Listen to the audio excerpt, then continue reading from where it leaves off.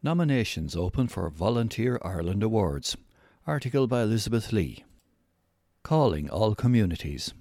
The Volunteer Ireland Awards have just opened for nominations and are looking for communities to name someone who's made a big difference to local lives through their volunteer work.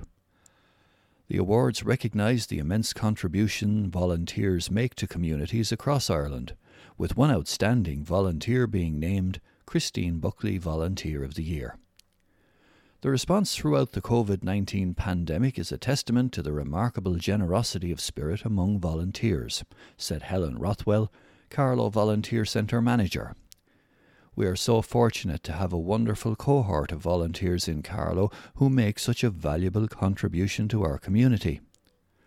Both in challenging times and all year round, volunteers continuously step forward to help neighbours, friends and family while engaging with community organisations. The Volunteer Ireland's Awards are an opportunity to celebrate their commitment and show our appreciation. Minister of State for Community Development and Charities Joe O'Brien said, "I know at first hand the importance of volunteering for the benefit of our society, and I am delighted to support this year's Volunteer Ireland Awards. If you know a volunteer that makes a difference, please nominate them for a Volunteer Ireland Award." Healthy Ireland has once again partnered with Volunteer Ireland to support the awards, and it says the importance of volunteering for health and well-being is more apparent than ever. The awards are open to volunteers of all ages in the Republic of Ireland, and there are 12 categories, including a COVID-19 section, which recognises the incredible contribution of volunteers throughout the pandemic. One nominee will be named the Christine Buckley Volunteer of the Year. Each person nominated will receive a special thank you card from Volunteer Ireland. The awards will be held in December, subject to public health guidelines at the time. Nominations are open and can be made online at www.volunteer.submit.com. Anyone can nominate a volunteer, and the 12 categories are Arts, Culture and Festivals, Campaigning and Activism, Children and Youth, Environmental and Animal Care, Health and Wellbeing, Safety and Emergency Services, Social Inclusion and Community Support, Sports and Recreation, COVID-19, Small Group 3 to 20 volunteers, Large Group 20 plus volunteers, and Volunteer Manager. There is also a special commendation for Volunteer Manager of the Year, which can be a paid or voluntary position. All awardees are automatically eligible for the overall Volunteer of the Year award. Nominations close at midnight on Sunday, the 10th of October. The winners will be honoured at the Volunteer Ireland Awards on Friday, the 3rd of December. Pet owners urged to spay their cats and kittens. Article by Suzanne Pender. The ISPCA is urging pet owners to spay or neuter their cats and kittens as early as possible to prevent accidental and unwanted litters. Many ISPCA rescued cats are left behind when their owners moved house or were no longer willing to look after them. In other cases, cats and kittens were dumped, lost, or their owners had sadly passed away. In some cases, cats were starving and scavenging to survive, trying to feed their newborn kittens. Sadly, their offspring become feral, not having any human interaction, and they will continue to multiply unless we can stop the cycle. With an estimated 200,000 feral cats indiscriminately breeding, the overpopulation problem is a serious welfare concern in Ireland, as feral cats continue to breed across the country. Many of these cats are sick and become injured due to fighting. The ISPCA is encouraging members of the public who are in contact with a feral cat colony to take part in a community initiative to trap, neuter and return, that's TNR, to tackle the issue and reduce the cat overpopulation problem in their area. Kittens can become active as young as 16 weeks old, and they can have as many as 3 litters a year. By having cats and kittens neutered and spayed when of age, it will prevent accidental litters of kittens being born. The charity is urging the public to consider the positive benefits of getting their cats and kittens spayed or neutered, and is encouraging animal lovers to talk to their vet as soon as possible to get this simple procedure done. The ISPCA also encourages all cat owners to microchip their cats in the event that they get lost, as this is universally recognised as the best way to make your cat permanently identifiable. Cats are known to hide in vehicles and can end up far from home. Having your cat microchipped is the best option to be reunited with your beloved pet, should this happen. The ISPCA and its affiliated member societies also provide support for members of the public looking to undertake TNR in their areas, as do a number of other organisations around the country. For more information, contact your local animal rescue group and veterinary practice. Carlovians urged to think before they flush. Article by Suzanne Pender. Irish Water and Clean Coasts are urging the people of Carlow to continue to think before you flush, as a recent survey has revealed that almost 1 million adults living in Ireland regularly flush wet wipes and other sanitary items down the toilet. With sea swimming and the use of our beaches becoming more popular, it's a timely reminder that our flushing behaviour has a direct impact on the environment, and that making small changes can help protect Ireland's sandy beaches, rocky shores and secluded bays. Speaking about the survey results, Jim Fitzgerald of Irish Water said, "In 2018, our research informed us that 36% of people living in Ireland were regularly flushing the wrong things down the toilet. Working in partnership with Clean Coasts on the Think Before You Flush campaign, we have made some progress, as 24% of respondents in this year's survey admit to regularly doing so. While this improvement is welcome, 24% represents almost 1 million people.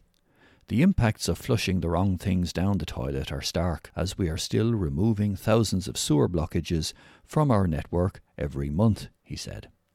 Removing blockages can be a nasty job. Sometimes workers have to enter sewers to remove blockages with shovels. Some blockages can be removed with jetting and suction equipment. I've seen pump blockages that workers have had to literally clear by hand in order to get the pumps up and running again in a race against time to avoid sewage overflows to the environment. Our message is simple. Only the 3 Ps, pee, poo and paper, should be flushed down the toilet. All other items, including wet wipes and other sanitary products, should go in the bin, even if they are labelled as flushable. This will reduce the number of sewer blockages, the risk of flooding to homes and businesses, and the risk of pollution in the environment harming wildlife such as fish and birds and associated habitats, added Mr. Fitzgerald.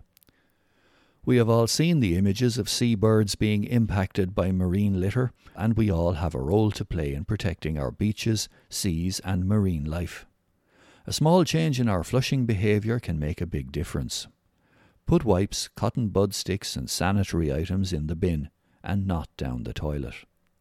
Speaking about the campaign, Sinead McCoy from Clean Coasts said, "While we have seen a positive improvement in the nation's flushing behaviour since 2018, 1 in 4 adults still admit to regularly flushing unsuitable items down the toilet. By making small changes in our flushing behaviour, we can prevent the harm caused by sewage-related litter in our marine environment." Godfrey's Gospel, according to Michael Godfrey. Let's hope we don't need another lockdown. Next week sees the reopening of schools around the country.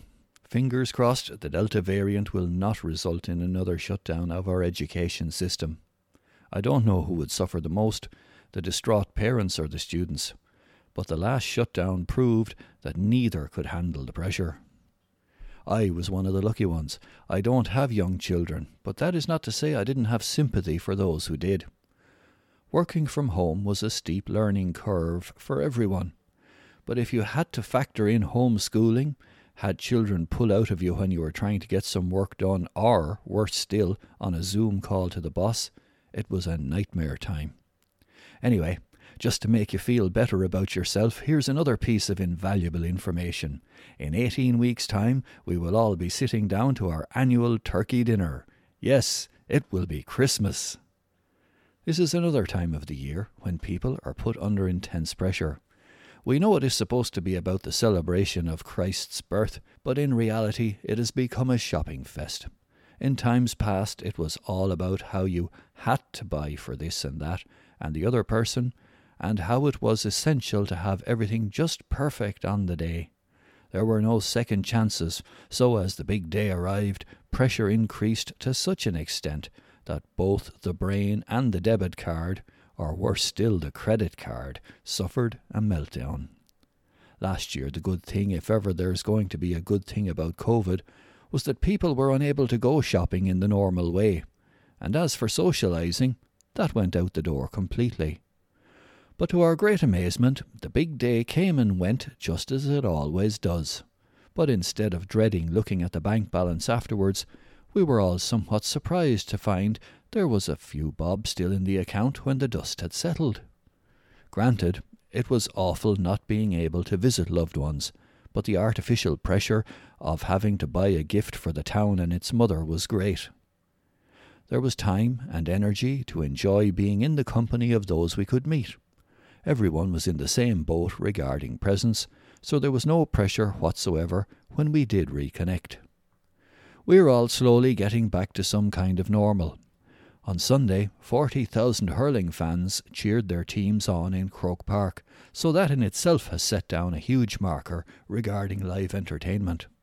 But the numbers are growing all the time.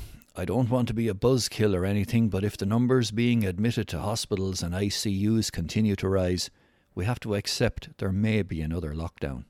If so, I would much prefer that we get a short, sharp dose of it now, just as in New Zealand, and get it over with as soon as possible, instead of pussyfooting about until it gets totally out of hand, remember last January, until we have no option but to endure an even longer lockdown. But enough of that. All schools will reopen next week. So that tells us that the 2-week summer we had a few weeks ago, remember those blue skies, will probably make a quick return. It never ceases to amaze me how, year after year, the sun decides to make a return visit just when we have used up all our holiday time. No matter, we'll take whatever we can get and keep the fingers crossed that life will continue to return to normal between now and Christmas. Sorry, I tried not to mention it. Even if that results in putting the finances under pressure. Time to think with Father Paddy Byrne. 10 tips for minding your mental health. Recent research shows that levels of mental illness, anxiety and depression are at an all-time high, especially among younger people. I recently came across these 10 tips for keeping balance and good mental health. 1. Life is tough and feelings can be the toughest things of all. Learn to befriend them, understand them and realise that you are much more than your feelings. Everything in life passes, savour the good and let go of the bad. Feelings come and go. Learn to watch them like clouds coming into your life and remember, just as you can't hold on to a cloud, your job is to let your feelings go too. A simple meditation on this is, stop, find a quiet place, and even pretend to be listening on headphones. Ask yourself how you feel. Notice that there is a small gap between you and your feelings. Stay with that gap. In it, all is quiet and empty, full of possibilities. Rest in this gap for a few minutes each day. Train yourself to watch your feelings come and go, like clouds do, no matter how strong they are. This will help you when you hit a crisis and may even save your life. 2. Technology is a gift for communication with others, but it is a terrible boss. Learn to switch off and enjoy offline activities that build you up. Hike a hill, learn a skill, take a risk, talk to someone face to face. TV games, videos and internet are not the real world, but they pretend to be friends. Use them as the gift they can be and take control of them. Otherwise you're a slave and it's a cruel master. 3. If it feels good, do it. Can sound great, but it can take you to some dark places. Everyone has hidden strength and the ability to put off immediate pleasures. Find that steel inside yourself that allows you to go outside your comfort zone, build bridges and talk to people. The irony is that when we make an effort to include others, we're also taking care of ourselves. 4. You have something unique within you. You are a one-off gift to the world, and that gift is for you to give away, not to hide away. The greatest happiness is found in truly being yourself and helping others. It can be challenging at first, but there is a slow burn feel-good factor that lasts for a long time. 5. You are not responsible for all the ills of the world. Trying to save the world can be overwhelming. Trying to solve all of your own and everyone else's problems would be equally overwhelming. If you get into that way of being, it's time to stop. Press pause. Get some space and remember that you just have to do your bit.